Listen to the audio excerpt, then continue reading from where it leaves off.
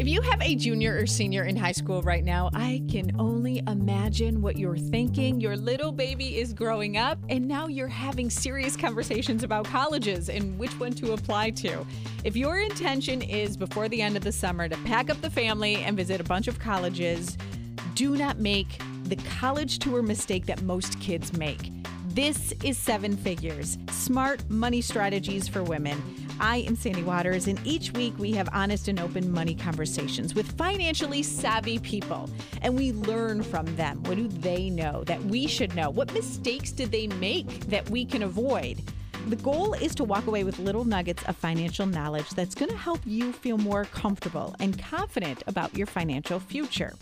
Thanks to our friends at Family First Credit Union, big supporters of the Seven Figures podcast, local financial products and services designed with you in mind to help you and your family save and spend smarter.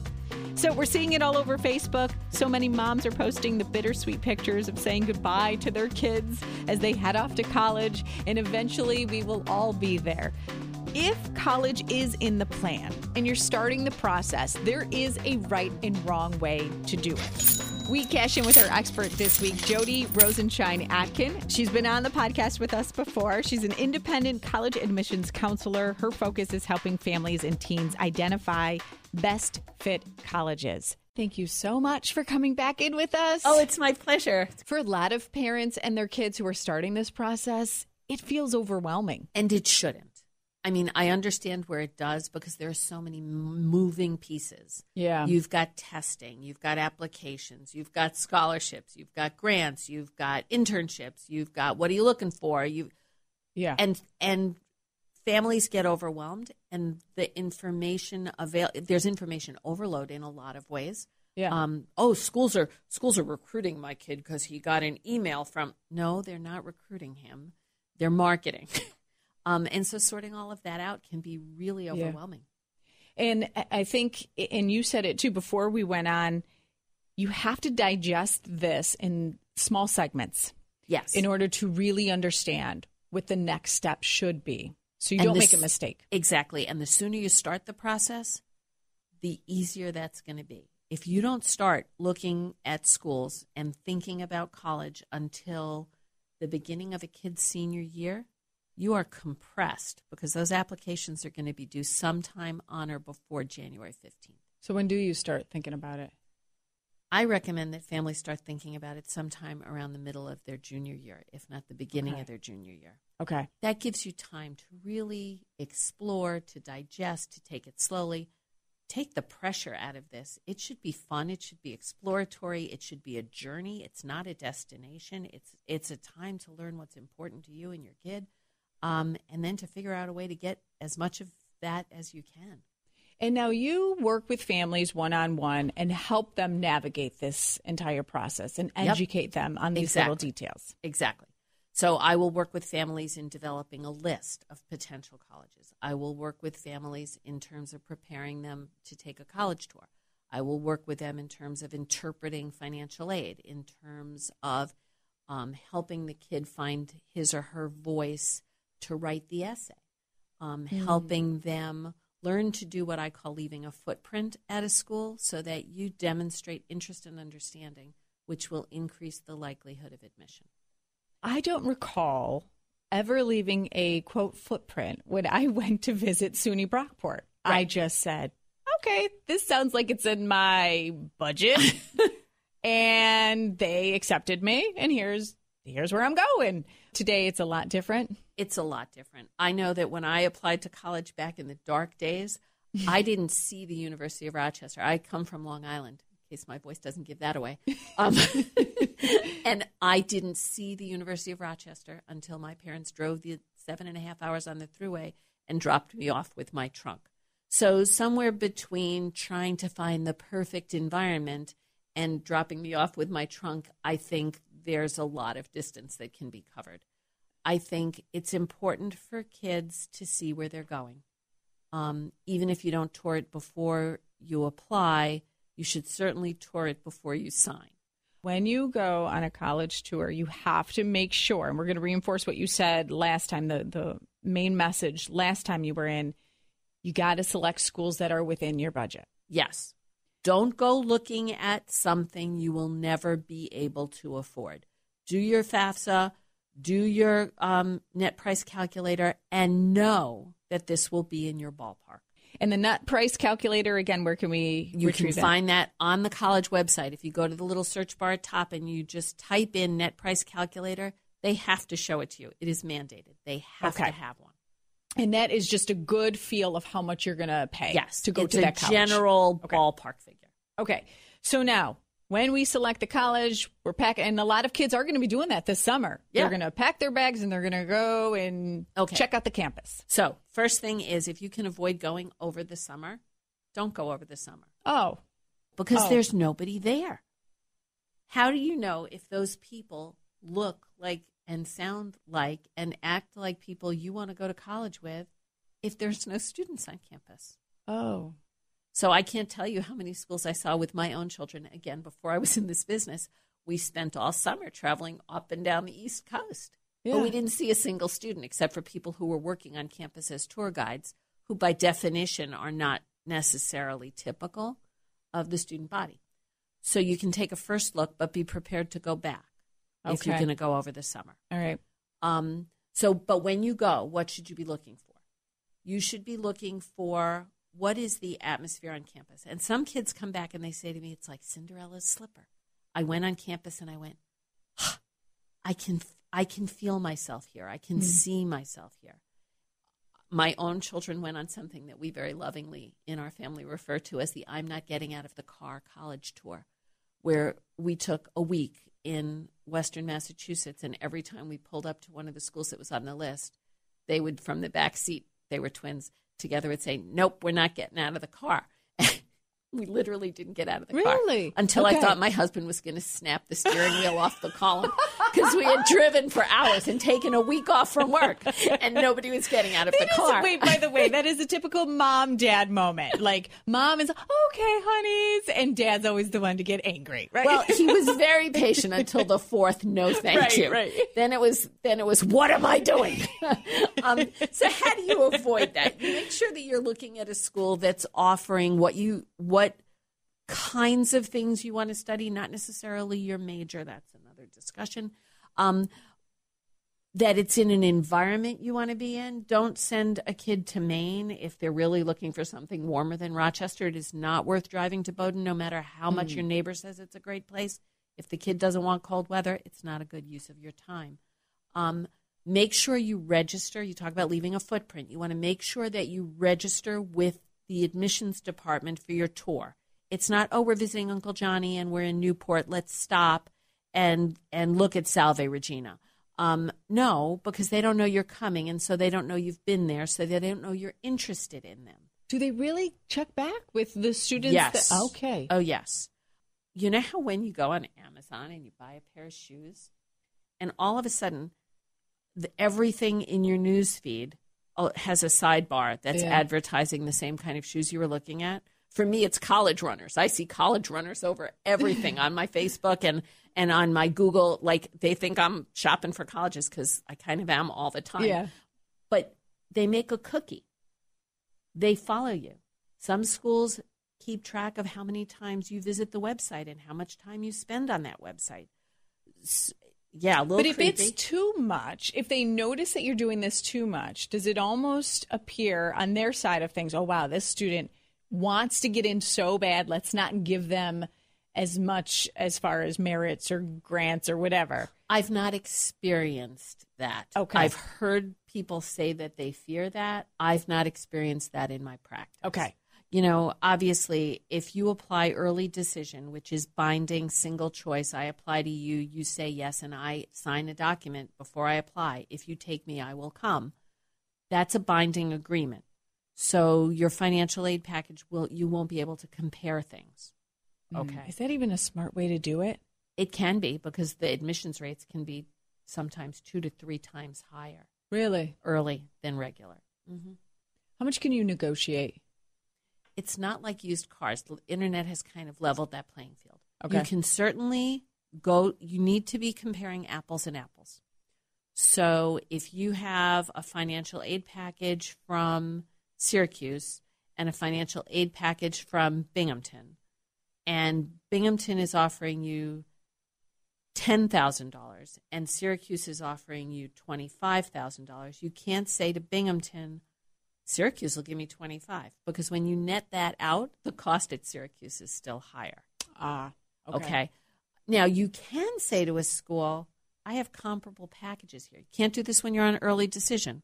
But if you're a regular decision candidate or an early action candidate, you can take those financial aid packages and say, I've done the math, and the net cost of attending your school is $10,000 more. And he really wants to come to you.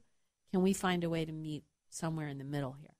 And you can have those conversations. Be prepared. Some schools will negotiate freely, and some schools will say the pockets are empty. Okay, but it doesn't hurt to ask. Now, you will have a better case to be made if you are known to the school. Okay. So if you have visited, if you have reached out to the regional representative, if you have met that representative at a college fair, if you have met that representative when they come and do a visit at your high school, that's what I mean by leaving a footprint. Mm-hmm. You're leaving a trail of interest. So when they offer you money, they have a sense that you want to be part of that community. Okay. As opposed to somebody who checked another box on the Common App. This is really like getting your first job. Yes. You got a network. Exactly right. Okay. That is a very good analogy. Very good analogy.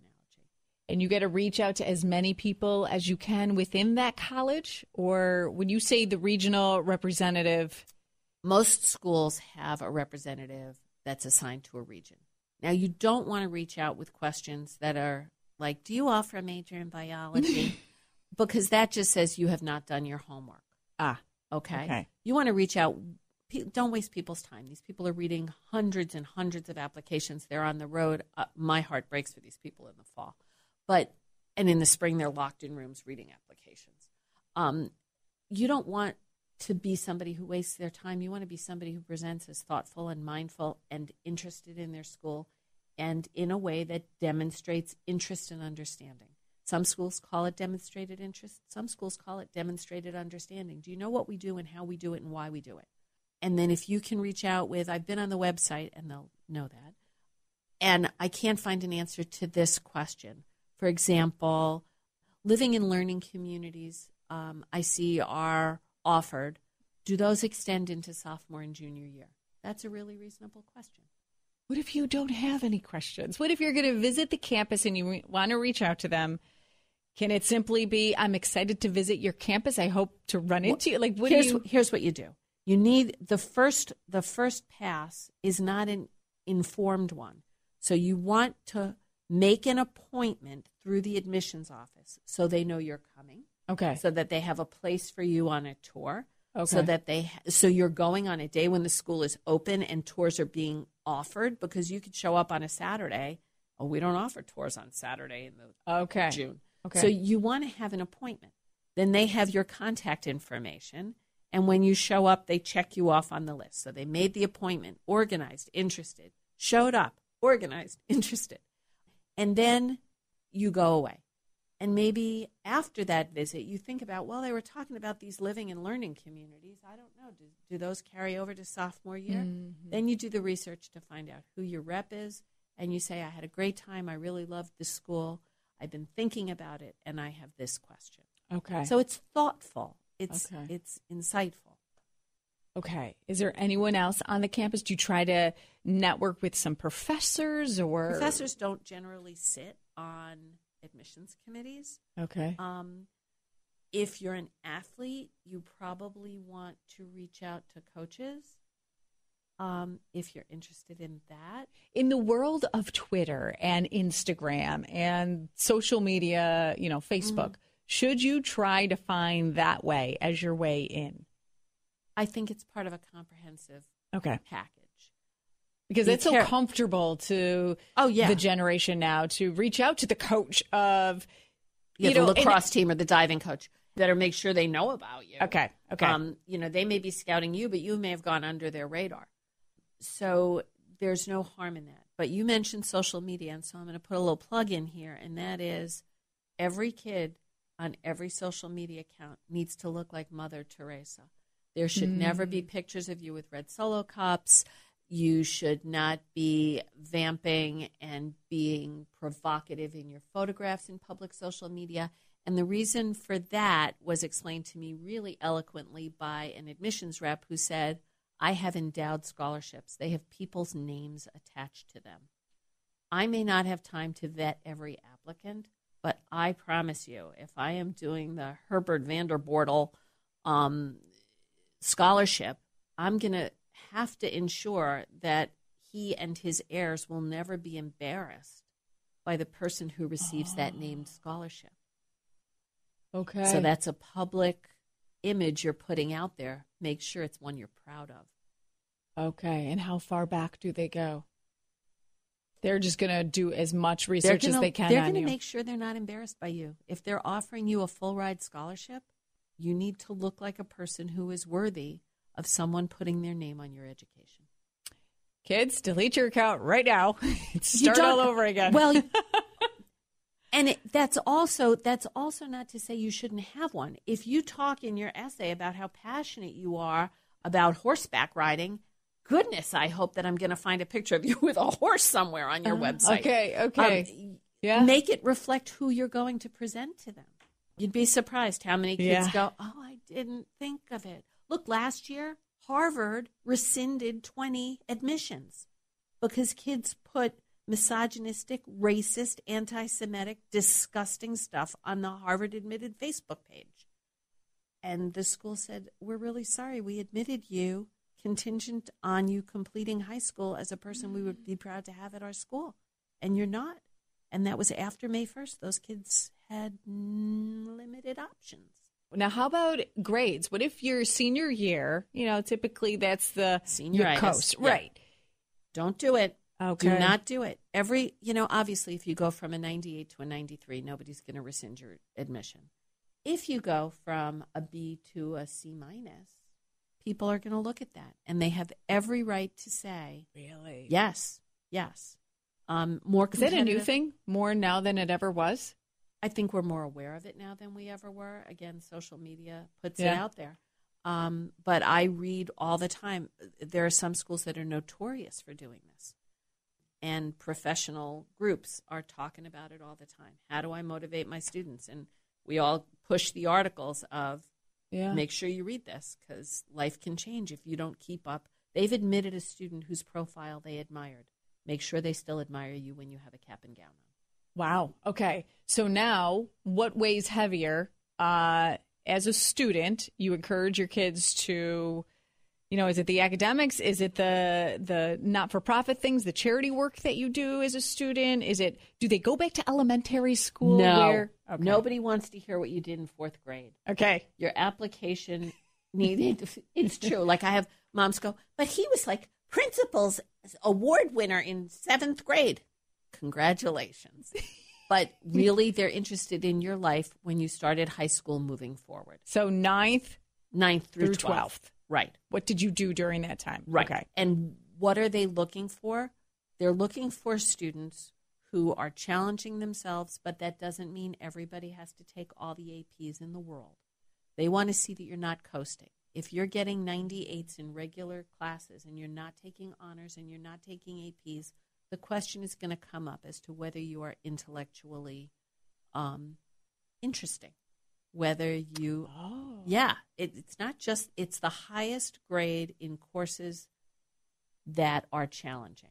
So what if it's a bunch of challenging courses, but you're not getting those A's, B pluses? That's the quintessential question. Is it better to get an A in a regular course or a B plus in an AP course? And the answer that is always given by the colleges is it's better to get the A in the AP course. Okay. Yeah. So there needs to be some kind of a balance there. Okay. We need to balance kids' lives. I have seen parents who structure their children's lives so that everything they do is in the service of being admitted to the most competitive college possible. Number one, the hardest place to get into is not the best place for you to go. It's simply not.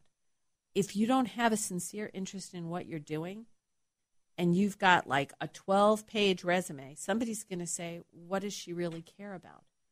We're not trying to create Fortune 500 CEOs. If you are truly passionate about music and you play the cello and you're nationally recognized and you travel the world with the RPYO, congratulations, that's something to showcase. On the same token, if you're a quieter kid and your proudest accomplishment is using YouTube videos, you taught yourself to play guitar, and now you do that, that is also an accomplishment. Oh, okay. Schools are not looking to build castles full of kings because not everybody can reign. Schools are looking to build communities. And what they're looking to see is, what can Sandy add to the community that we're building here? Are you a tuba player, is what I say to kids. Are you a unicorn? What makes you different? What will you bring to this community? If it's truly community service, I'm working with a young man now, and his passion is community service. And he's got lots and lots of those projects. And he's not king of the castle in any of them, but they build a picture of a caring kid who helps to form the backbone of his class. That's somebody that a college is going to be interested in. It's sincere, it's deep, it's long.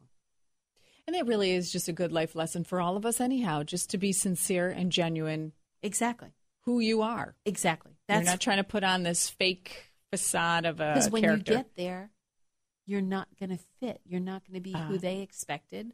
Okay. You've created this persona. Doesn't work. All right. Again, thank you so much for all these nuggets of information when it comes to picking the right college. And you have to, first and foremost, make sure it's financially right for you. Yes, please don't drown in debt. Please don't drown in debt. That's my mantra. Please don't drown in debt. It's a good mantra to follow. Jody Rosenshine Atkin, independent college admissions counselor. You can reach out to her and find out more about her at jodyratkin.com. We'll keep with the back-to-school theme for next week on the Seven Figures podcast, the back-to-school budget. Should you set a limit, and how to figure out what that limit should be? It's the big debate in my house. I don't know about yours. We'll talk about that next week. Thank you, as always, for listening to the Seven Figures podcast and subscribing and telling a friend about it. Have a great weekend. Talk to you next week.